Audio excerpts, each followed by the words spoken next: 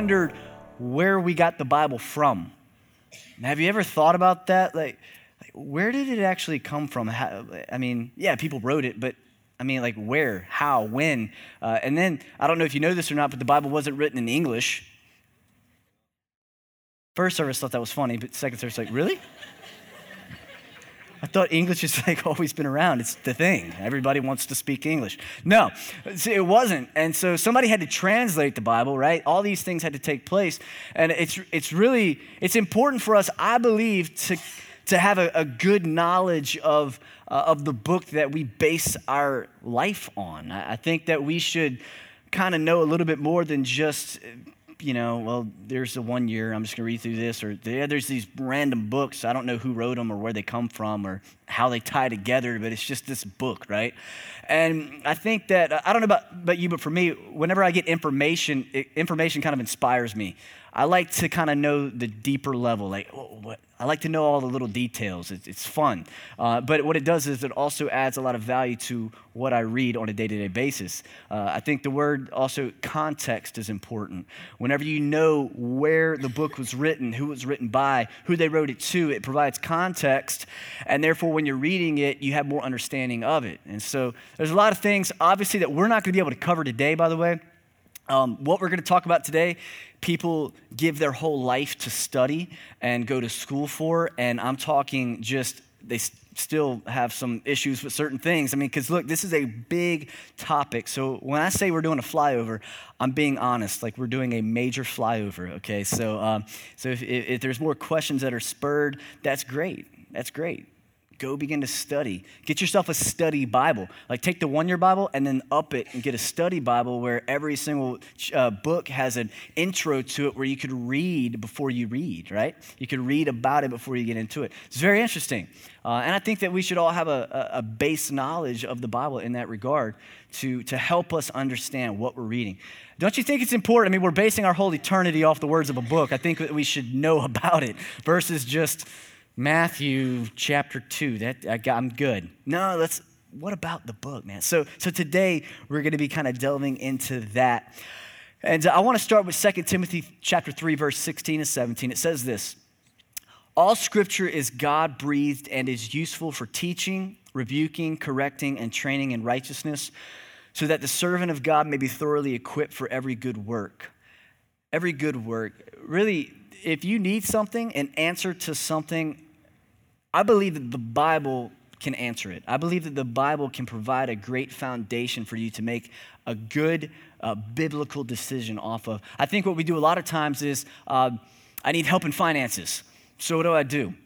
I go Google financial curriculum or blogs on finances or Dave Ramsey. You know what I'm saying? I go to these certain things versus possibly going to the Bible and maybe searching stewardship, right? Reading scriptures about money and providing a basis of biblical understanding and then launching from that point in order to further your education on those things. When it comes to maybe a faith issue that you're having, maybe go look at a bunch of scriptures on that subject versus a bunch of opinions on that subject, all right? Because somebody read it probably and then based these articles and blogs off of that. But for you, why don't you start with the scriptures? Why don't you start with the actual biblical text for you? Y'all with me on that? Versus just launching off into these articles and blogs and opinions. And nowadays, everybody thinks that we're in the informational age, and we are to a certain extent, but I think nowadays we're actually in the contextual age, which is we've got so much information, we're overloaded with it. Really, we need information to be contextualized for us and put into context, because I can go and I can Google and read up on every single subject and find the spectrum of opinions on it, but who's writing that? Who's the person that's writing that? Another small thing, and then we'll jump into this. If you ever read a blog or an article on somebody that really is whoa, oh my, I didn't know that. Do one thing real quick. Go to who that person is and go find out what they do. Are they a part of a church? Do they have any experience whatsoever? You know what I'm saying? Is there any credential that makes what they say worth it? matter for you to base your thought process on. A lot of people are writing a lot of things about some of the things we're talking about today from a skewed point of view, and we can retain that. And so we want to really search with wisdom. All right, but that's why it's so important just to go back to the original. Just go back to the Bible. Start there, and then let's work our way from there. All right. So, one key statement I want to make is the point or the punchline of the Bible, of the story of the Bible, is Jesus. I think it's important that we say that. The point of the Bible is all about God's plan for man, the redemption of mankind, and his way of doing that was Jesus. We have to start there, okay? Some people start from other angles, and it's like, no, when you're reading the Bible, even all in the Old Testament, all throughout, there's this thread, and the thread is the story of Jesus. You could see Jesus, we talked about it a couple months ago. For instance, the ark. The ark represents Jesus. There's different metaphors and things where you're going to see him interwoven in those things. And it's important to kind of start with that mindset. And so a couple of things about the Bible, just to kind of break it down, is number one, you might hear this a lot. I just said it, the Old Testament and the New Testament. Well, the Bible is split into two categories, and one's old, one's new. And really, testament means covenant. So when you read Testament, you could just say covenant. Old covenant, new covenant. And the old covenant is 39 books. All right, Genesis through Malachi. You got Genesis through Deuteronomy. It's referred to as the Torah or the Pentateuch. You got Joshua through Esther, the historical books. Job through Song of Solomon's books of poetry and wisdom. And then Isaiah through Daniel is the major prophets. And then you have the minor prophets with Hosea through Malachi. And it's 39 books. And in that, there's a lot of law. Okay, the old covenant was really law-based. A whole lot of, if you mess up, you need to go and kill this and kill that in order to atone for that. And it was just the old covenant. It was the way that God worked. And then the new covenant came with Jesus. And this is where we live. We're in the new covenant. And I'm very grateful for that. It's also, church services are a lot cleaner.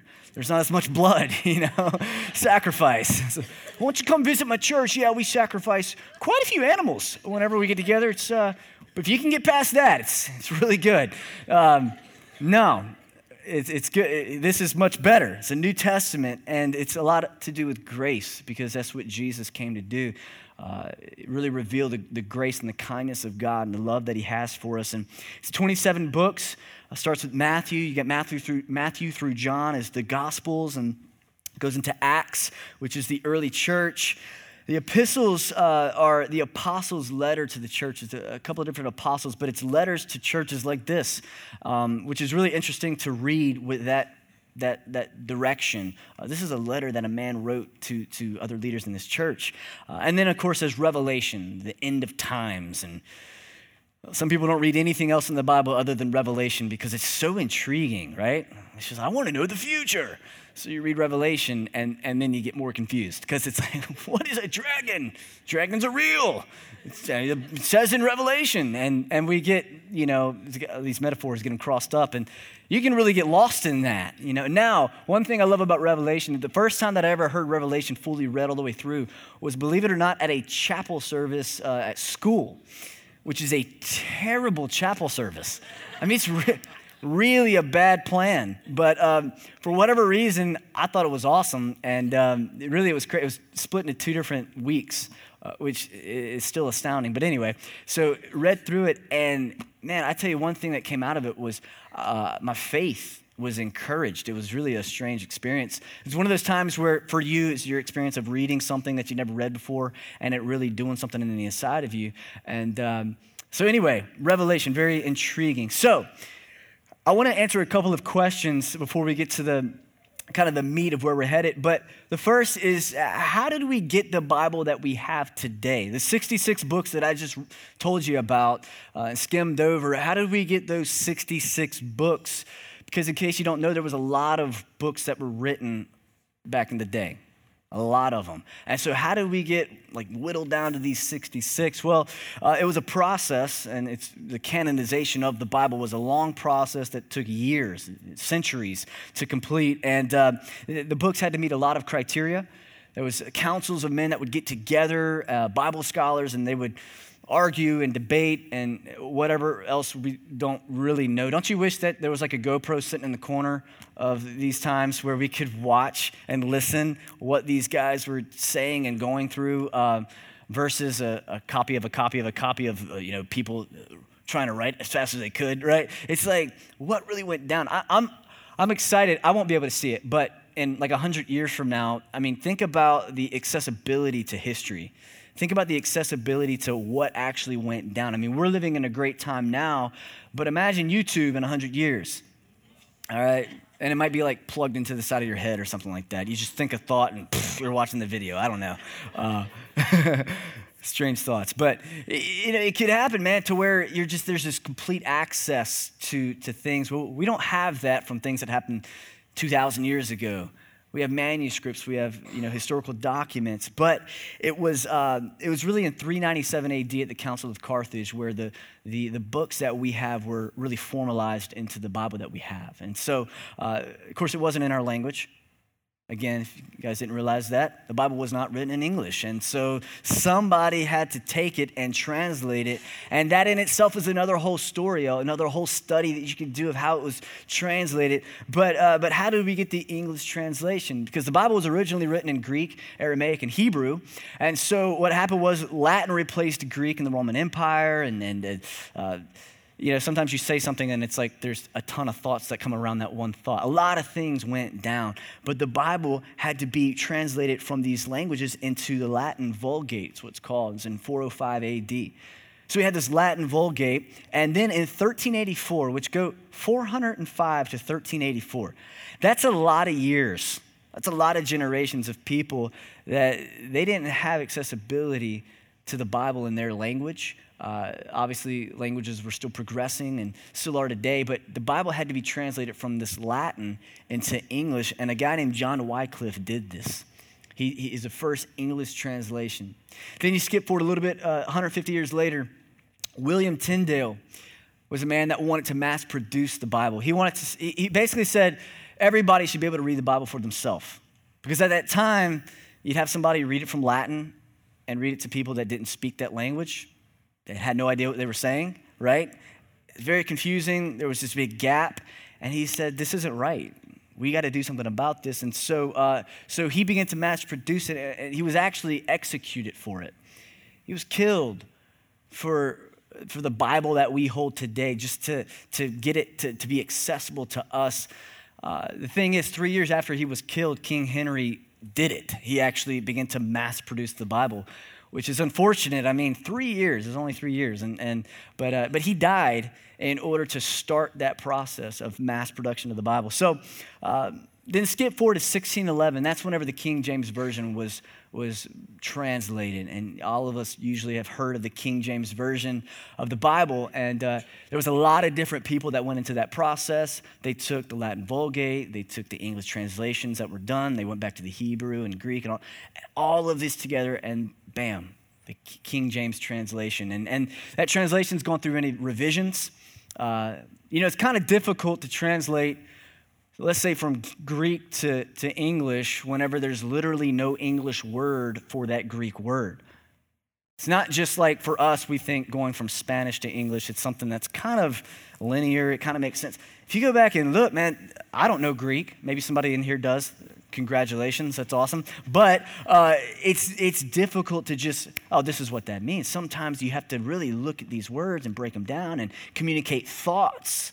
And it's a process. And so men have been doing this for years and translating the Bible, looking at it and breaking things down. And so we have the English translation. And actually, the Bible is still being translated into other languages like right now. Wycliffe.org says there's 1,800 languages that the Bible still has not been translated into, that they're working on. They actually have a plan to complete so that every language that's known can have a Bible, that people can read the truth. And man, that's a great journey that they're on. You can actually go read about it, go look at it. It's very interesting. So, but those are the language translations. And then there's there's something that's got a lot more controversy surrounding it, and it's the translations, the modern translations that we're seeing come out, here and there. And it's like the NIV, the ESV, the NLT. There's some paraphrases out there. Really, if you download that app, YouVersion, when you go to translations, you could see how many there are. There's a lot, okay? Well, there's a lot of controversy around that. There's a lot of controversy around everything that we do. Y'all right? You understand that? I mean, you can't go to Walmart without somebody having something to say about it nowadays. It's ridiculous. It's like, I'm just going to get some bread. But man, well, are you getting the whole grain bread or are you getting the 21 grain bread? I recently put out a video about that. 100% whole grain. It was funny for those of you who saw it. You can go to my Facebook page. Speaking of, we're not on Facebook right now. Yeah, we're taking a hiatus from Facebook. I feel a void inside my heart right now. I feel so disconnected from everyone. I'm not gonna be able to see what you ate for dinner. Useless information. But we have these modernized translations, and these translations are being produced that are modern in their wording. Again, it's like the NIV, the NLT, these other things that again, you can look at. But these newer versions are translated from the best available ancient Hebrew and Greek manuscripts. Now, we believe that all of them are helpful. We really do. And we believe that they may be worded differently, but God speaks through them. And all of them point, again, to Jesus. And you've got to start there. Because if any book, any translation, any paraphrase begins to veer away from Jesus Christ, the Son of God, our redemption, then we've got some major issues. All right? All of them point to Jesus. And I think it's important that we start there and then realize that, versions there's a lot of them. And I think that we should always weigh every word that we read, and we should always look at it and say, let's, make sure that what we're reading is balanced and biblical. But for us, we believe that all of them are helpful. And I believe that you can read any of those translations and you're going to have a very, very good understanding of who Jesus is. And I think it's also going to provide a lot of growth in your life. I think it's also going to provide conviction and direction for you. And so what I would say is don't get entrenched in the controversial conversations around those. I think it's good to keep your nose clean of all that. I like to think of it this way. Controversies have been going on since the beginning of time, and we are just one step in the process of controversies. And this is just one of the controversies that is prevalent in nowadays. And I kind of think it's funny that a lot of times we think that we're going to be the generation that's going to figure it all out. You know what I'm saying? Like I just said, all these guys got together and they would debate and they would talk, but now I can get on Google and I got all the answers. I think that we have to stay humble in our approach to controversies and quarrels. Read the scripture again. The Bible talks about not getting wrapped up in fruitless conversations that are only going to produce more disunity.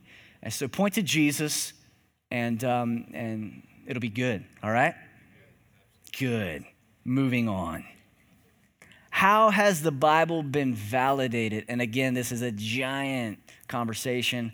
Lots of things that you could read, lots of history that goes into this, but just a few things that I want to mention. There's a lot of things that have validated the Bible, one being manuscript evidence. There's so many manuscripts. There's actually over 24,000 manuscripts just of the New Testament. I mean, there's manuscripts and copies upon copies of copies that validate the Bible. F.F. Bruce, a Bible scholar, said there's no body of ancient literature in the world which enjoys such a wealth of good textual attestation as the New Testament. A lot of the books and the historical books that we read have less manuscript evidence, and we have no problem receiving it as truth. You know what I'm saying? And the Bible's sitting there with just this gargantuous amount, and yet still people say, well, I don't know. Manuscript evidence. Number two, archaeological evidence. Again and again, they discover things that verify the accuracy of the cultural references in the Bible. Eyewitness accounts. The Bible was written by people who witnessed the events it describes. Many were persecuted and martyred for these things, and they never changed their story. And I think that's important to to kind of put in your mind. These people saw these things happen, and people came to them with a knife to their throat and still said, no, I'm not, this happened, I'm telling you. I can tell you this, if I didn't see something happen and then somebody had a knife to my throat, I was just joking. You're good. It's a metaphor. It's a metaphor. You know what I'm saying? These people died for it.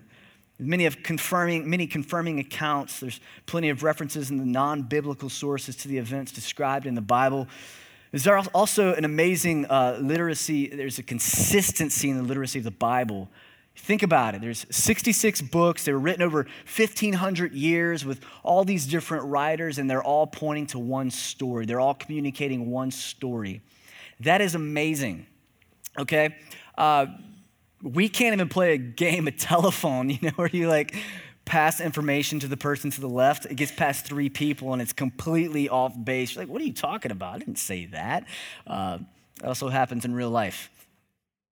Where, I know I didn't say that. Oh, they said you did. I didn't, This consistency in the Bible telling this one story of Jesus is crucial.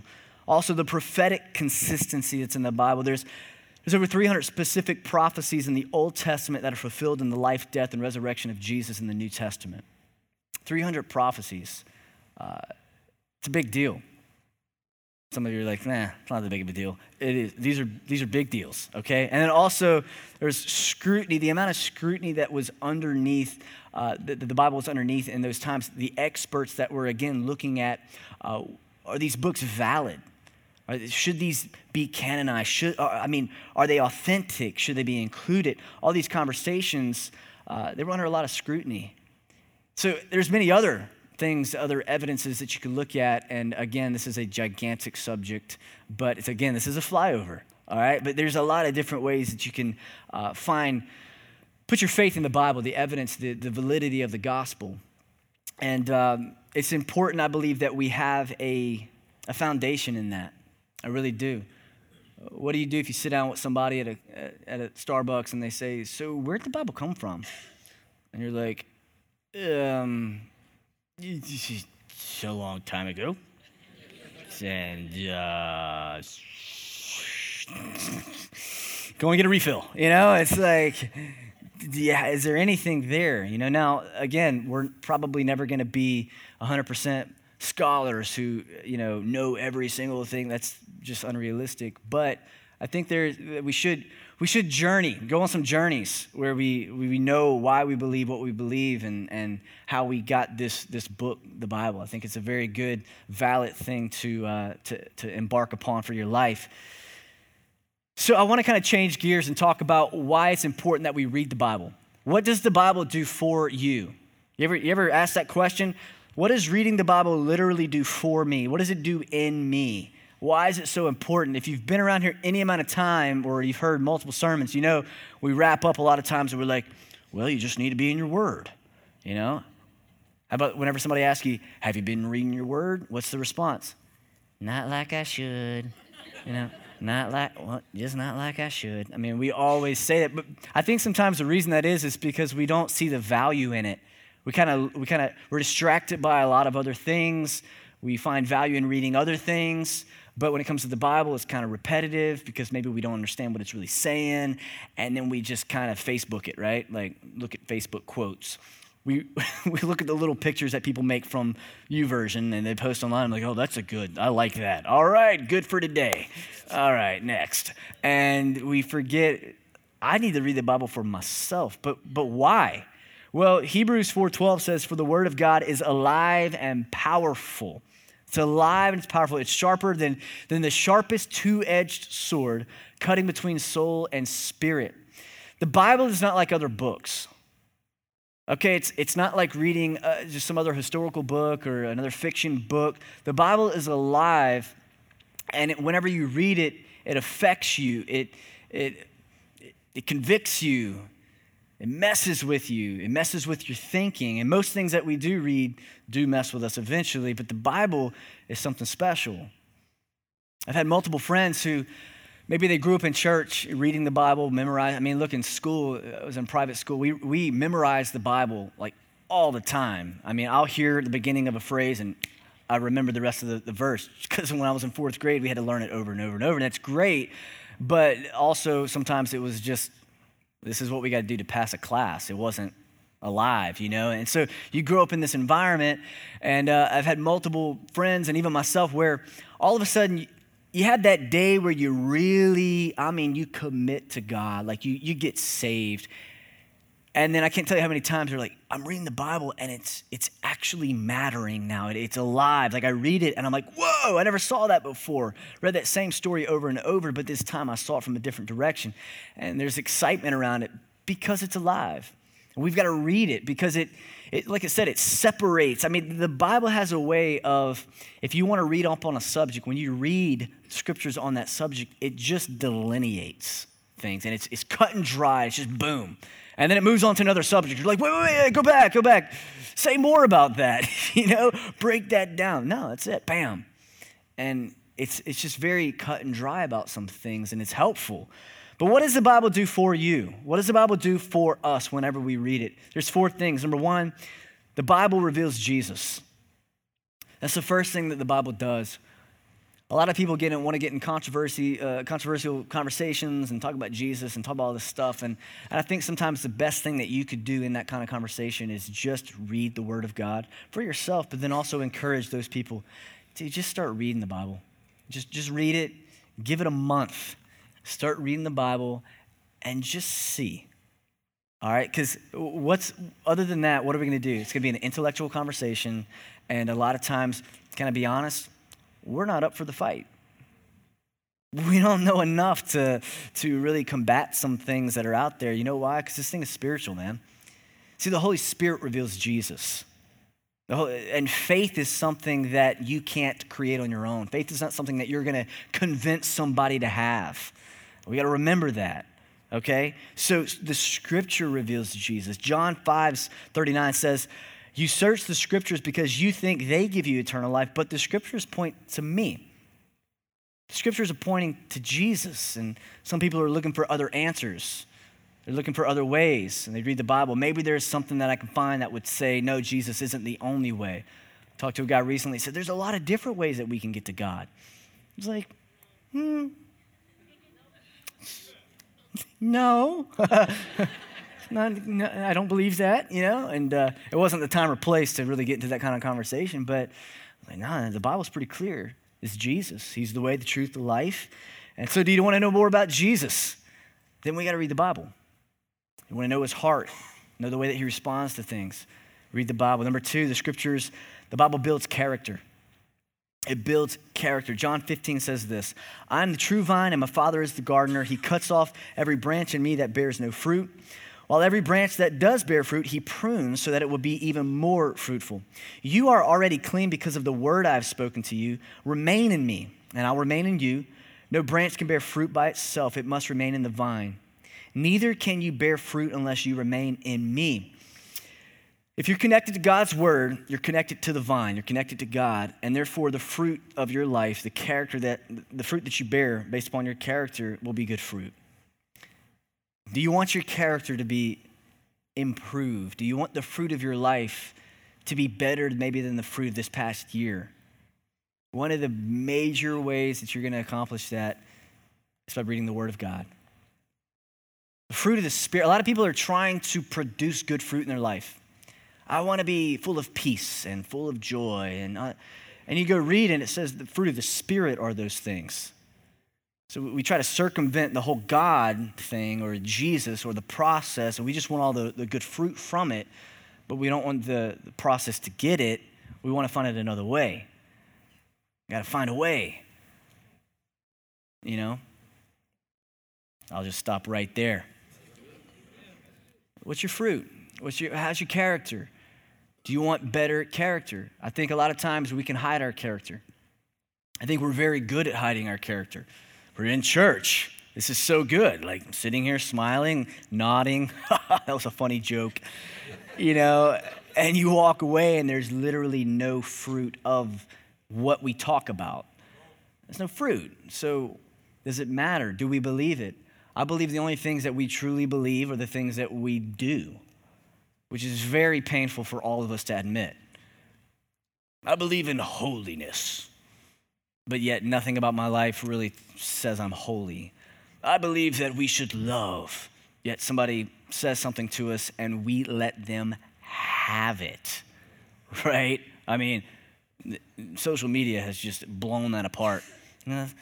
The earth will shake and tremble, and then like just cursing people out. It's like, that's the same fountain, right? Producing two different streams, and that's not the way it's supposed to be.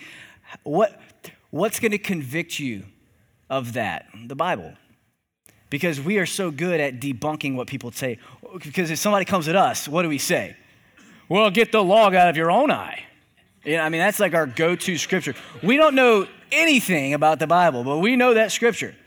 Judge lest you be judged.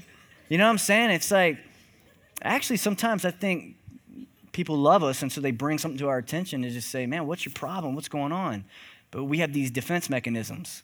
It's unfortunate that the most scripture that most of America knows are completely out of context and not used in the right way, and used to defend sin. Isn't that weird? Strange. The scriptures also, number 3, bring spiritual maturity. Spiritual maturity. 2 Timothy 3:16 and 17. We just read this a while ago. But all scripture is God-breathed and is useful for teaching, rebuking, correcting, and training in righteousness, so that the man of God may be thoroughly equipped for every good work. Not thoroughly equipped for no reason, but in order to produce good things. Now, a lot of people get this mixed up, this kind of thought process, is they try to do a lot of good stuff first in order to prove that they are righteous, right? But the Bible kind of puts this in a different order. There's this growth process. Now, whenever we receive Jesus, the way that I've just pictured it is like putting a jacket on, putting a coat on of righteousness. It's not my own righteousness. I didn't do nothing to deserve it, all right? But Jesus did, and so he provides that for me. But because of that, I am just convinced and really desire to do the things that please God. It's not the other way around. I want to do things in order to like get something. No, he's already done it. But now I want to do what God wants me to do. I want to be obedient. I want to have this every good work operating in my life. Well, what does the Bible do? It rebukes. That is just one of those words that we don't like to hear. All right, I had some friends that anytime they said the word rebuke, you had to say it like, rebuke you. You know, it's like this chop. But anyway, one of those church things. You know what I'm saying? You grow up and you had the sideways chop. You are, I rebuke you in the name of Jesus. And but anyway, rebuking, sometimes it's uncomfortable, but it's needed. It says it teaches us. It's useful for teaching. Again, what I said earlier. Sometimes there's subjects, there's things that you're going through that instead of calling up your friend or, you know what I'm saying, get on Google, go to the Word of God. Search the Word of God for it. I mean, there's one great thing about the internet. If you want to know about, stewardship, like I said earlier, just what does the Bible say about stewardship? And you'll get these websites that they pull out all these verses and you can just read pages of scripture on something. And I'll be honest, anytime that I get stuck on something, that's usually where I start. I don't go to blogs. It says the Bible is useful for teaching. It says scripture is God-breathed and is useful for teaching. So if I believe that, then that's the first source that I go to, right? You understand that? So teaching, rebuking, correcting. Y'all know that we need to be corrected, right? Correcting is good. Nowadays we don't like correction, of course. We're all independent. Man, we need to be corrected. I'd rather hear it from the Bible than from a person. I receive it better, okay? You know what I'm saying? And I think we all do. It's a great place to start. But you know this? There's just something else. Whenever you know the Bible or you have a good understanding of scriptures, whenever you are maybe off base and a person that you trust, maybe kind of lovingly, sarcastically mentions that, what are you doing, man? Whenever they say it and then whenever they begin to confront or correct you, when what they say aligns with the scriptures that you have in you, even though you might not be remembering them at that moment, those two things come together and you're defenseless in a good way, because you should be. And all of a sudden, you don't have this defense mechanism rise up. You have a humble spirit that says, you're right, and you repent. and you deal with it and you move forward. Make sense? All right. So, spiritual maturity is important. We've got to continue to progress. If you feel like you got saved and you chose Jesus and that was like 10 years ago, and you feel like you're in the same place or you're maybe going the opposite direction, you're not moving forward in your understanding and your knowledge of Christ, your character's definitely not what it should be, you're not maturing. So it's time to revisit the basics. The Bible is that for you. And then fourth, the scriptures, the Bible imparts faith. The Bible imparts faith. Romans 10:17. Consequently, faith comes from hearing the message, and the message is heard through the word of Christ. Faith comes by hearing the word. It comes by this, like I said, you don't create faith in somebody's heart. We're not the creators of faith. God has bestowed that upon us. He's given that to us. And so, but that faith has to be exercised. That faith has to grow. And it's important to realize that, because if not, we feel like we can kind of coast on what we had in the past. I had faith at one point, and now I'm not really strong in that anymore, but I'm kind of just coasting on the ground that I gained back in the day. It doesn't work like that. This is a perpetual thing. Your faith has to be maintained perpetually, forever. Like this is something that you don't like check off the box and move on in life. This is a walk. This is a journey, and you're on it. And I think some people think that they're not on it, but here's the deal.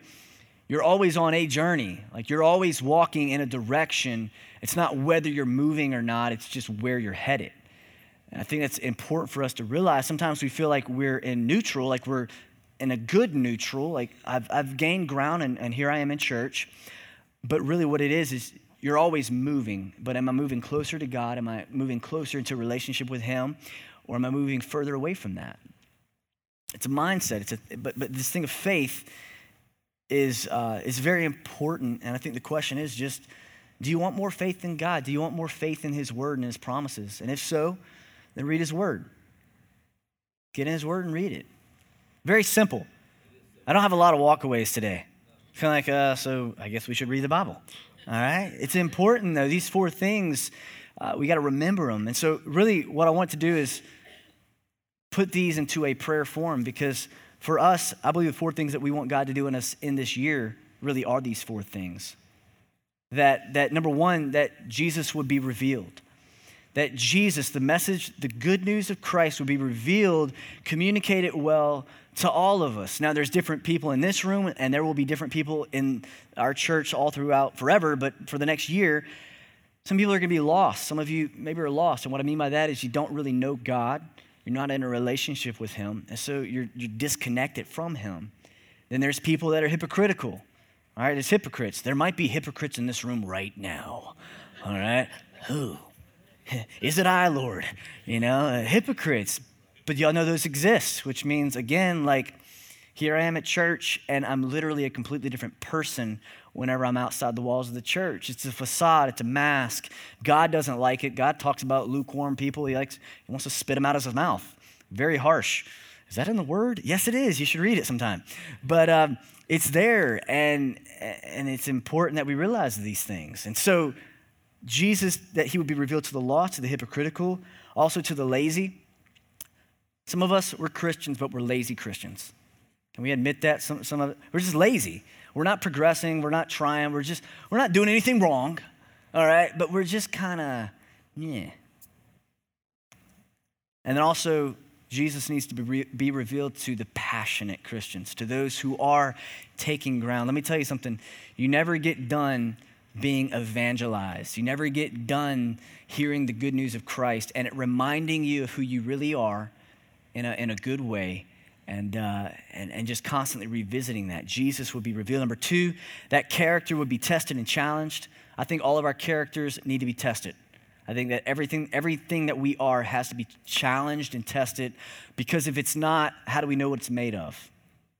I'm telling you, the Holy Spirit does this to us. Challenged and tested. We don't really like that nowadays. We like to just kind of coast, but we need challenge. Number three, that spiritual maturity would be evident and experienced in us. Do you want that? Do you desire to look back a year from now and say, I have grown in my relationship with God? Like, I know him better than before. Is there maturity? And then number 4 is that faith will be exercised and strengthened. Look, individually, you all have faith. You all have faith inside of you, and that faith needs to be exercised and strengthened. And then corporately for all of us, we together need to continue to have faith that is exercised as a church to take ground for the kingdom of God, to not be fearful of critics, to not be fearful of negativity, to not be fearful of the enemy, but to realize that truly no weapon formed against us can prosper because we've got Jesus. And to be encouraged in that and to have faith to say, God, what do you want us to do this next year? And I believe that as we read the word and as we see examples of these things happening, that a year from now we'll be better for it. Y'all agree? All right, come on, let's pray. Let's pray. Father, we are praying this over our church. We're praying this over us individually. God, we're praying that Jesus would be revealed in our hearts and in our minds. God, that all the critics, all of the negativity, all the things that combat Jesus as our Savior, we pray that we would be able to overcome those things individually. God, that the people that come to our church, that the people that are our family and friends who are lost and don't know you, God, that they would come to know you. God, that we would be used in that process. Father, for those of us who are in a lazy time of life in our relationship with you, we're used to it and we're almost becoming lukewarm and not effective. God, I pray that you would revive every person in that place, that you would revive our hearts, that you would revive conviction, that you would revive your voice being spoken to us to hear you clearly again. And God, I pray for those who are doing well right now. God, those that are passionate and taking ground with you. God, I pray that you help them to stay humble. God, that spiritual pride would not seek to find its way in their heart to where there would be comparison and judgmentalism, but God, that there would always be a grace and a love that is interwoven into every word that is spoken. God, that in this church, we would be a church that helps to reveal Jesus to people. God, we pray for our character, that our character, all of us individually, it would be tested. God, it would be tested and challenged. Father, if we're doing things that are shady, unethical, not the way it should be done, God, I pray for conviction this year as we read your word. Convict us, God. Mess with us. We open our hearts to that, Father. God, that our character would be tested. God, for spiritual maturity to be evident and experienced. God, all of us, that next year at this time, we would be here and we would say, I have truly grown in my understanding of God. I've truly grown this year. It's not been another bust year, but this year was different. I read the word and God spoke to me and now I am stronger. And God, in the fourth part, in our faith.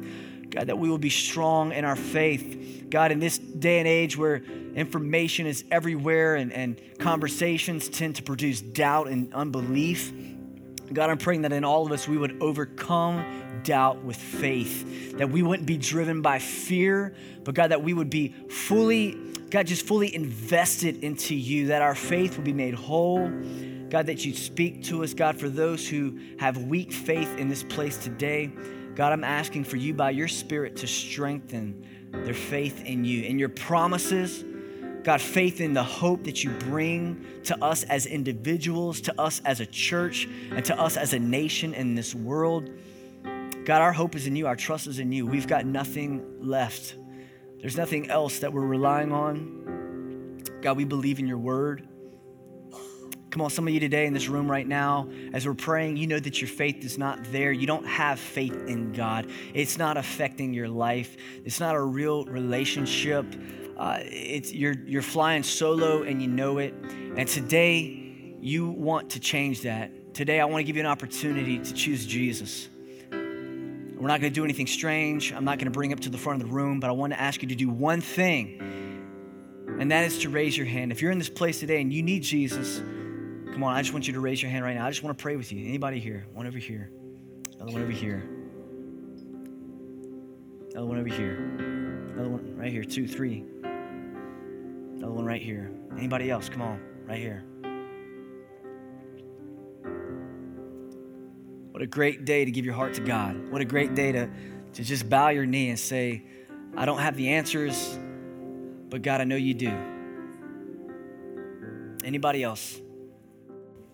This is what I'm going to do right over here. I see your hand. What I'm going to do is I'm going to pray a prayer right now.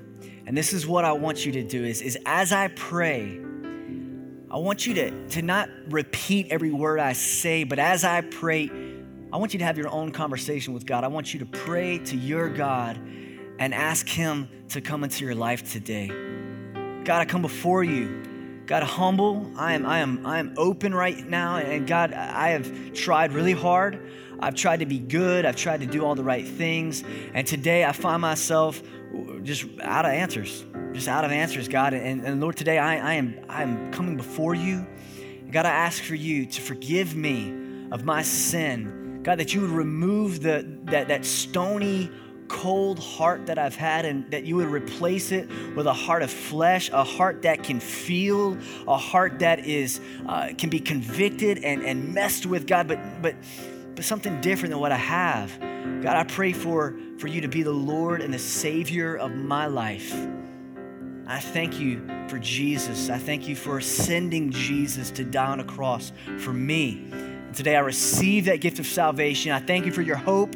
Jesus, I thank you for your victory, that now I am more than a conqueror. I'm not defeated. I am victorious. And today is a new day. I thank you in Jesus' name. Amen. Come on, can we give it up for all those people that gave their heart to God? Yeah. If you just made that decision, let me be the first to say congratulations. The decision to follow Christ is just the beginning of your relationship with God, and we'd love to help you with your next few steps. If you'll text the word SAVED to 51660, we want to send you a link to our website that'll explain a little more about the decision you just made and give you some steps to take so that you can grow in your new relationship with God. We're one church in multiple locations. We have a campus in Gulfport, Wiggins, and in Long Beach, Mississippi. If you're in one of those areas, we'd love to see you at one of our live services. You can visit our website, northwood.tv, for service times and directions. If you'd like to give to this ministry, you can do that online as well. Just go to northwood.tv/give, or you can text the amount you'd like to give to 228-215-3421. Again, that's 228-215-3421. Standard data rates and text charges may apply. Thanks for joining us today. We'll see you next time.